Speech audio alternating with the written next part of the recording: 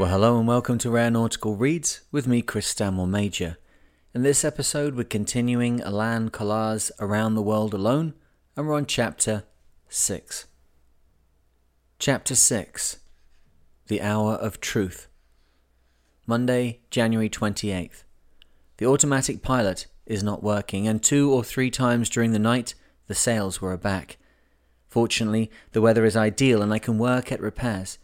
I began with the pilot problem, and this, of course, eventually required climbing the mast for the umpteenth time. That was no problem because of the steps that I had installed in Sydney, and because the swell has died down considerably. Nonetheless, I was a bit worried by the sight of 3 killer whales swimming around and around Manoreva.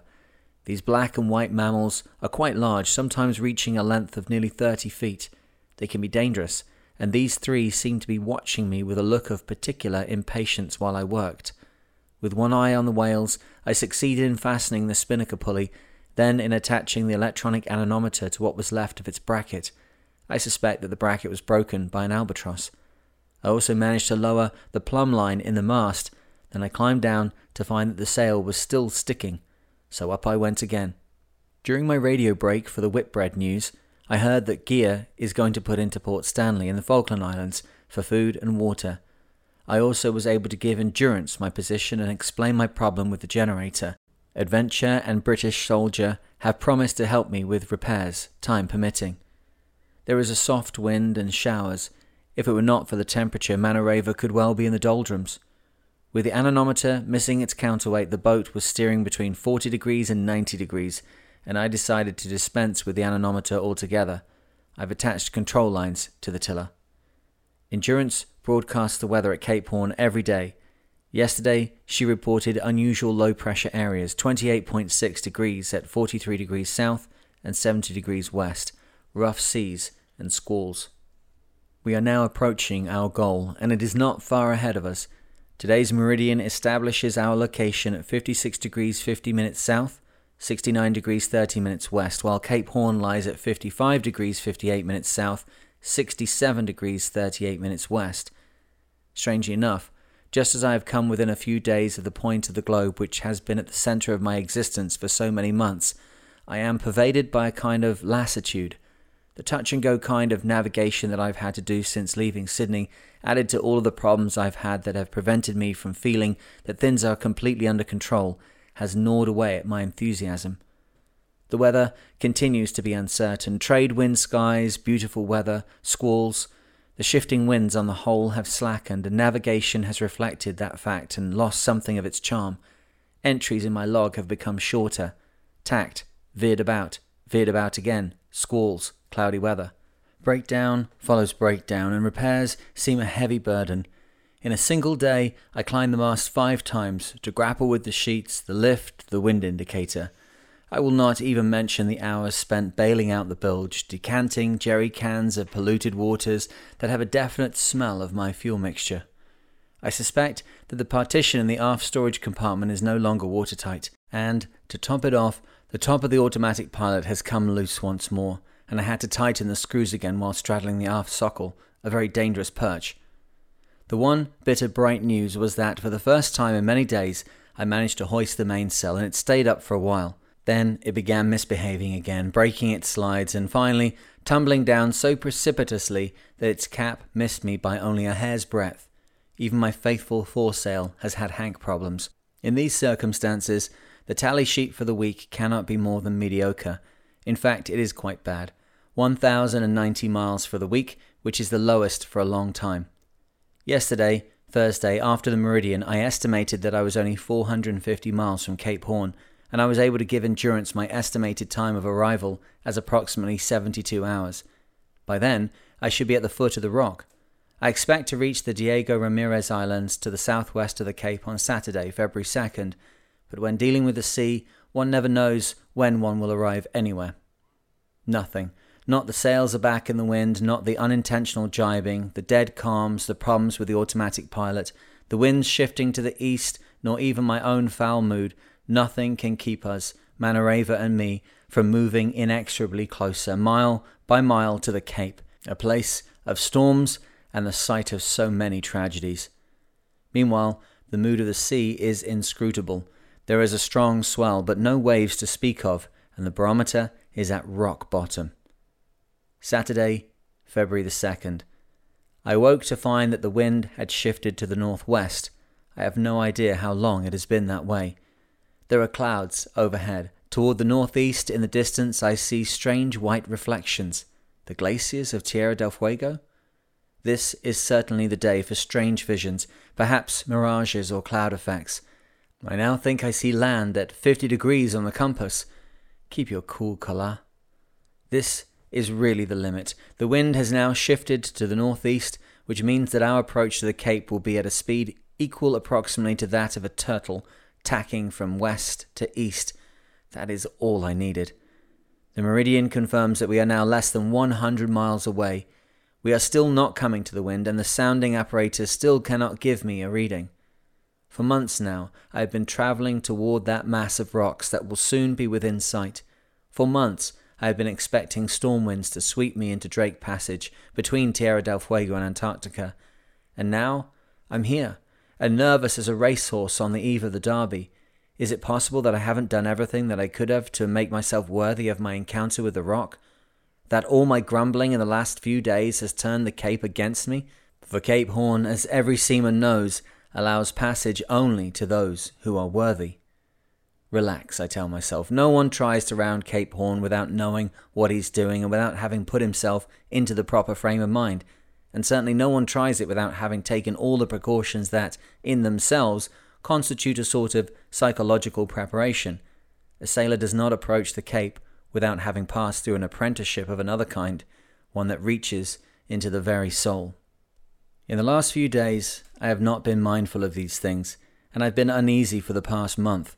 I can't count the times I've pictured 19th century tall ships out to the North Atlantic struggling for weeks against the currents and against winds from the west. How many seamen, I wondered, have been swept overboard by those gigantic waves? How many topmast men have been catapulted from the masts by those incredible walls of water? How many worthy ships have been lost, thereby edging in black one of the most inspiring pages of human history? I've read many accounts written by old Cape Horn men and many works of maritime history in order to immerse myself in the spirit of those men's accomplishments. I knew the fantastic story of the two ships that sailed from Holland in 1615 in search of a new commercial route to the Indies, and had the daring to sail southward along the South American coast into unexplored latitudes. There they stubbornly entered the strait that separates Tierra del Fuego from Staten Island, Isla de los Estados, and continued on until reaching the great dark cliff that acts as the gateway into the Southern Sea. The names of Schouten and Lemaire, captains of those two ships, are known and revered by every Cape Horn man. The name Horn, in fact, is that of their home port, Hoorn, in Holland. Those who follow in the wake of Schouten and Lemaire do not always have the same luck as those two daring captains. Many of them never return to port. Their routes are too littered with traps, with winds too strong and ice too impenetrable. For that reason, the Cape Horn route was not greatly used at first, except for the sailing ships of the great explorers and discoverers during the Century of Light. Only gold and the passions that it stirred had the power to awaken courage. Then the Boulevard of the Pacific came into being, leading to California and later to Australia. With increased experience and technical improvements, traffic around the Horn increased and became heavy. Magnificent sailing ships, the great clippers with their sleek lines, engaged in races against time at fabulous speeds on the Cape Horn route. At first there was gold, then nitrate from Chile. Later came new wealth, nickel from New Caledonia, lumber from Oregon, wool and wheat from Australia, all of which came through the forgotten passage first opened by Schouten and Lemaire, and then virtually forgotten. That fearsome strait where the Pacific rushes into the Atlantic, where the waves circle the globe unbroken and rise from the rocks like monsters of the deep, and the winds burst out from the tunnel formed by the Andes. Out of these voyages, these formidable and permanent races in which crews battled both for prestige and for money, for even then speed meant profits, there arose a race of men characterized by strength and courage. In them, the spirit of self-sacrifice and patience was joined to the eternal spirit of adventure and to man's ancient love of the sea. It was a vibrant age, an age which conferred on sailing its reputation for nobility, an age which shines like a torch across time and which we must preserve in our hearts. Legend, the child of history and time, recounts the intrepid saga of the seamen who set out to spend their lives in the Antarctic ice, sailing for Valparaiso, where others will leave their bones, as the old sailor's song has it. Sometimes it took as many as 20 voyages before a sailor was able to see the Horn in the fog, an ominous and jagged mass rising from the cold, grey sea toward the dark clouds overhead. It stood there like a watchdog, bestriding the howling 50s, a tragic precipice beaten by the fury of the winds, its very appearance making it, for many, a mystic place, a holy grail of the sea which, though pursued, was never attained. For mountain climbers, there are summits to be conquered, such as Annapurna and Everest. For me, the transatlantic Victory was one such peak, and from there I saw the second, higher peak that I knew, come what may, I must reach. Now, in the last miles of my voyage, I stand before not the roof of the world, but the farthest corner of the earth, Cape Horn, majestic in its forbidding solitude. The Horn is not an enemy. It is not an adversary in the sporting sense of the term. Rather, it is a symbol of that which is difficult, of a certain anguish and fear to be overcome, of a great reward to be won, step by step. It represents more than an individual victory. It is part of a heritage which must be accepted and preserved. Generations of men have fought and sometimes died here, and though we as amateurs cannot pretend to compare ourselves to them, we are privileged to continue their line. The legend of Cape Horn must be kept alive, and if no one dares any longer to confront the Cape, then it will become nothing more than a black dot in geography books. Things must be experienced, if they are to have reality. I never realized that so much as when I talked with Captain Gautier, Dean of the Cape Horn men. Before sailing from St. Malo, I wanted to have the guidance and advice of men who had taken part in the great adventure of Cape Horn, for whom the Cape was part of their lives. I felt then how fortunate it was that the book had not yet been finally closed on the Cape, and that the experience that those men had gained from their struggles would benefit those who came after them. I took out Captain Gautier's chart with its penciled tracings of his 22 roundings of Cape Horn. I smoothed out the folds and sharpened my pencil, and then with a trembling hand I began to draw the route of Manareva. The meridian of Saturday, February the 2nd has us at 56 degrees 58 minutes south and 69 degrees 24 minutes west. At about 1400 hours, I sighted land. There was no doubt about it this time. Islands, which my calculations confirmed were indeed the Diego Ramirez group. What's more, I've been able to get a reading from the depth sounder. This is the first land that I've seen in almost a month. It is a strange sight, at once sinister and beautiful. I contacted Endurance and gave my ETA, tomorrow at dawn. 2 hours later, Endurance came alongside. She will escort me throughout the night, and tomorrow, after rounding the Horn, she will help me with repairs once we reach a sheltered spot. Meanwhile, her crew and officers are all on deck. The officers in dressed uniform on the bridge, an inspiring sight. One must be English to dine in such style at Cape Horn. During the night, the wind dropped to nothing, and I was able to get 2 good hours of sleep. I got up to have a look around, to stand watch in the cockpit for a while, and to marvel at the delicate geometric lines of the Southern Cross above the mainmast. Sunday, February the 3rd, 0300, dawn. The sun is rising in a burst of pink and gold that covers the horizon. In the distance, I see land again, this time the island of Hermite, and undoubtedly the rearing silhouette of Cape Horn, still imprecise but present nonetheless. At the stroke of noon, I made leeway to wait for the technical team from Endurance, which was bringing an inflatable raft with a load of fuel and a few supplies, with a touch of human warmth.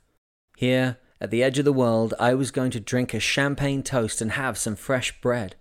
After weeks of solitude, lost among the towering waves, without heat or light, with no means of automatic steering since my equipment broke down, alone to face the elements, the nights on watch, the damage, I could hardly bring myself to believe that I was going to have the undiluted pleasure of drinking a toast to my dream and to the solidarity of the human race. Following this celebration, there were several hours of hard work on the generator. Endurance's chief mechanic, with the help of 2 diesel mechanics, soon found the source of the trouble. The decompression solenoid in the starting circuit needed to be replaced. A screwdriver was the only tool necessary to effect this repair, and I watched closely as it was done. The men from Endurance next helped me to get water out of the fuel line and gave me fuel for the small standby generator. Then they left me alone to get underway toward the Horn, which, as seaman, was the best gift they could have given me. I approached the Cape slowly, moving in the swell toward the realization of my dream.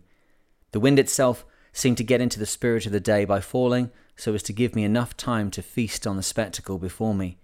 There was even a slight contrary breeze which served to slow Manareva's progress further and prolong the feast. It was a moment of respite before winning the prize, which would be mine in due course for a battle won. It was a moment of tranquility in a long voyage, long in going, long in coming, and long in worry and anguish. A voyage now tarrying a moment before attaining its climax. The pause was staged in the most beautiful weather possible, an instant of calm under azure skies, that rare phenomenon that occurs between 2 spells of less beneficent weather. But Cape Horn would have been unfaithful to its own legend if there had not been something in the sky, something in the sea, something lying below the level of the senses that had an air of menace about it. Overhead, clouds appeared and moved rapidly across the sky. Around me the water seemed to take on a somber density as it tapped at the hull of Manareva. A certain feeling overcame me, no doubt a reflection of my own mood, tinged as it was with the memory of the seamen of old and the battles that they had waged in these difficult waters as their ships were tossed about in sudden violent squalls, and they were deprived even of their sight of the rock, the reward of all their efforts. Today, Sunday, February the 3rd, at the time that in the arenas of Spain matadors are face to face with their destiny in La Jora de Verdad, a boy from Clamecy is nearing Cape Horn, only a few years after the sea was first revealed to him in a rendezvous which he saw written in the sky over Newport. Everything is going well. Our approach is slow, as is fitting for the great moments in life. I am at peace with myself. I feel somewhat light-headed, and my respiration is perhaps a bit more rapid than usual. I can barely take my eyes from that great rock that I have seen so often in my imagination. It is there, fragile and yet mighty, as ambivalent as all the objects of our dreams, delicate in the lacy clouds crowning its summit, solid in its massive virility among the waves. It is there, the hotly contested prize in a battle of titans between the sea and the rock, craggy as though hewn by strokes of some unimaginable axe, furrowed by wrinkles, striped by crevasses. The light, like the sea, is a study in contrasts. It now has a greyish hue, but is it the daylight that seems suddenly stationary between night and fog, that seems a pale shaft between 2 faint glimmers that are neither sky nor land? It is growing dark, and the sun is declining at the other end of the world. Its rays are reflected feebly from the ice floes, and I no longer know if the grey I see is the darkness of night or the light of day. This meeting with my dream has given rise to such strong emotions within me that I cannot repress a feeling of profound nostalgia, for I know that it is impossible to remain immobile in time, and that, for me, Cape Horn will soon belong to the past. My eyes stray from the rock to my compass and back again to the rock, where they linger. Then suddenly, I've passed it. My eyes strain and there is nothing but the mist and the spray. My wake measures the distance between the rock and Manareva, and it grows steadily longer. Manareva's wake, which so shortly before trailed into the Pacific, now measures the distance that we have come from the rock. I think that there will never again be another experience like it. There will be nothing so enormous and weighty to move in my mind from the present to the past. Even now, memory is replacing hope within me. At the very instant of victory, what was there to remind me that all things must have an end? Is there any victory in the world that is not tainted with the gall of bitter regret? As we continued underway, there suddenly came to me a vision of my anticipated return home to France, and of the sensationalists and the professionals of doom who would assault me with their questions. I could already see their faces wreathed in professionally engaging smiles, their hands thrusting out microphones. So, Alain, Cape Horn was a disappointment this year? As though I had not played the game according to the rules. As though I had not followed my route around the world, from St. Malo to the Cape of Good Hope, Cape Lewin, New Zealand, the roaring 40s and the howling 50s, taking my chances with the fortunes of the sea, as though unexpected good weather at Cape Horn reduced the whole thing to a charade.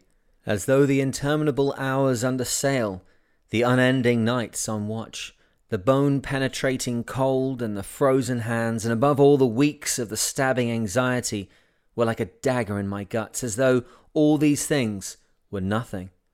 As though the lives of 4 men swept overboard by the icy black water meant nothing more than that we returned to our homes with an empty place in our hearts that would never again be filled.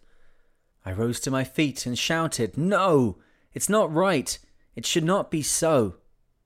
I do not deny that every age has the right to choose its own heroes and to measure by their own standards the accomplishments of those heroes. But no one has the right to send a man to his death in order to get a good story. Cape Horn, after all, is not a circus act. The sea is never unfair. She alone decides, for reasons of her own, if those who respect her will go gently to their hour of truth, far from the crowds and far from the world, for an instant of happiness so rare that it has no name. Well, that's the end of today's chapter, and we're going to continue with the story tomorrow. Now, if you haven't already, consider please going over to patreon.com/The Mariner. You can follow the link in the podcast description. And there we have a growing community of people just like yourself who are interested in sailing, interested in seamanship, and interested to learn more techniques and tips that can help their time on their boat be safer and more enjoyable. So at $5 a month, your donation directly contributes to me being able to produce the podcasts and keeps the lights on, keeps the wheels going round. But if you are interested in developing your skills further, then you may be interested to increase your contribution to the next level up, to the mate level. And there, for $20 a month, you get access to the 1-hour professionally produced seamanship training videos that we do each month, which drill down and look at specific aspects of seamanship and safety at sea, get into the nitty-gritty of it, and share with you information that can make your time at sea both more enjoyable and safer. So if any of that sounds interesting, go along to patreon.com/The Mariner or follow the link in the podcast description and become part of the community. But that's all for today. So I hope that wherever you are and whatever you're doing, you are safe and sound. And I look forward to speaking to you in the next one. Cheers.